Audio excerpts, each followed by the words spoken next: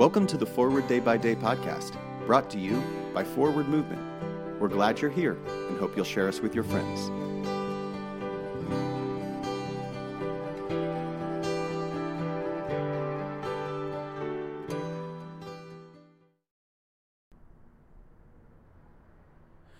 Today is Tuesday, January 18th, 2022. Today, the Church commemorates the feast of the Confession of St. Peter. Today's reading is from Psalm 23, verse 5. You spread a table before me in the presence of those who trouble me. You have anointed my head with oil, and my cup is running over.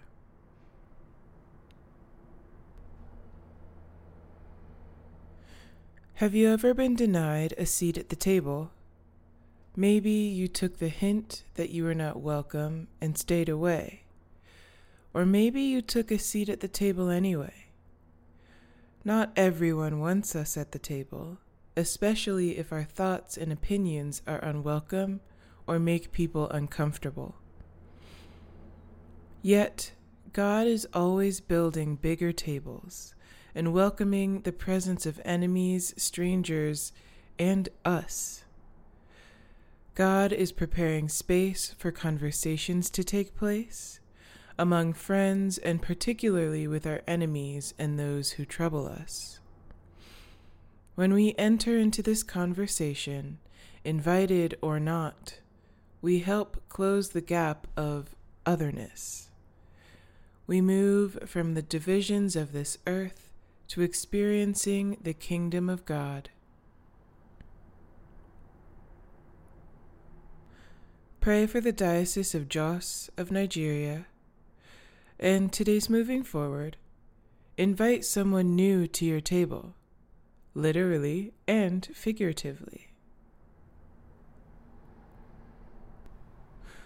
My name is Nia McKenney, and it is my pleasure to read this month's Forward Day by Day meditations written by Carolina Hinojosa. A general thanksgiving. Let us pray. Accept, O Lord, our thanks and praise for all that you have done for us. We thank you for the splendor of the whole creation, for the beauty of this world, for the wonder of life, and for the mystery of love. We thank you for the blessing of family and friends, and for the loving care which surrounds us on every side. We thank you for setting us at tasks which demand our best efforts, and for leading us to accomplishments which satisfy and delight us.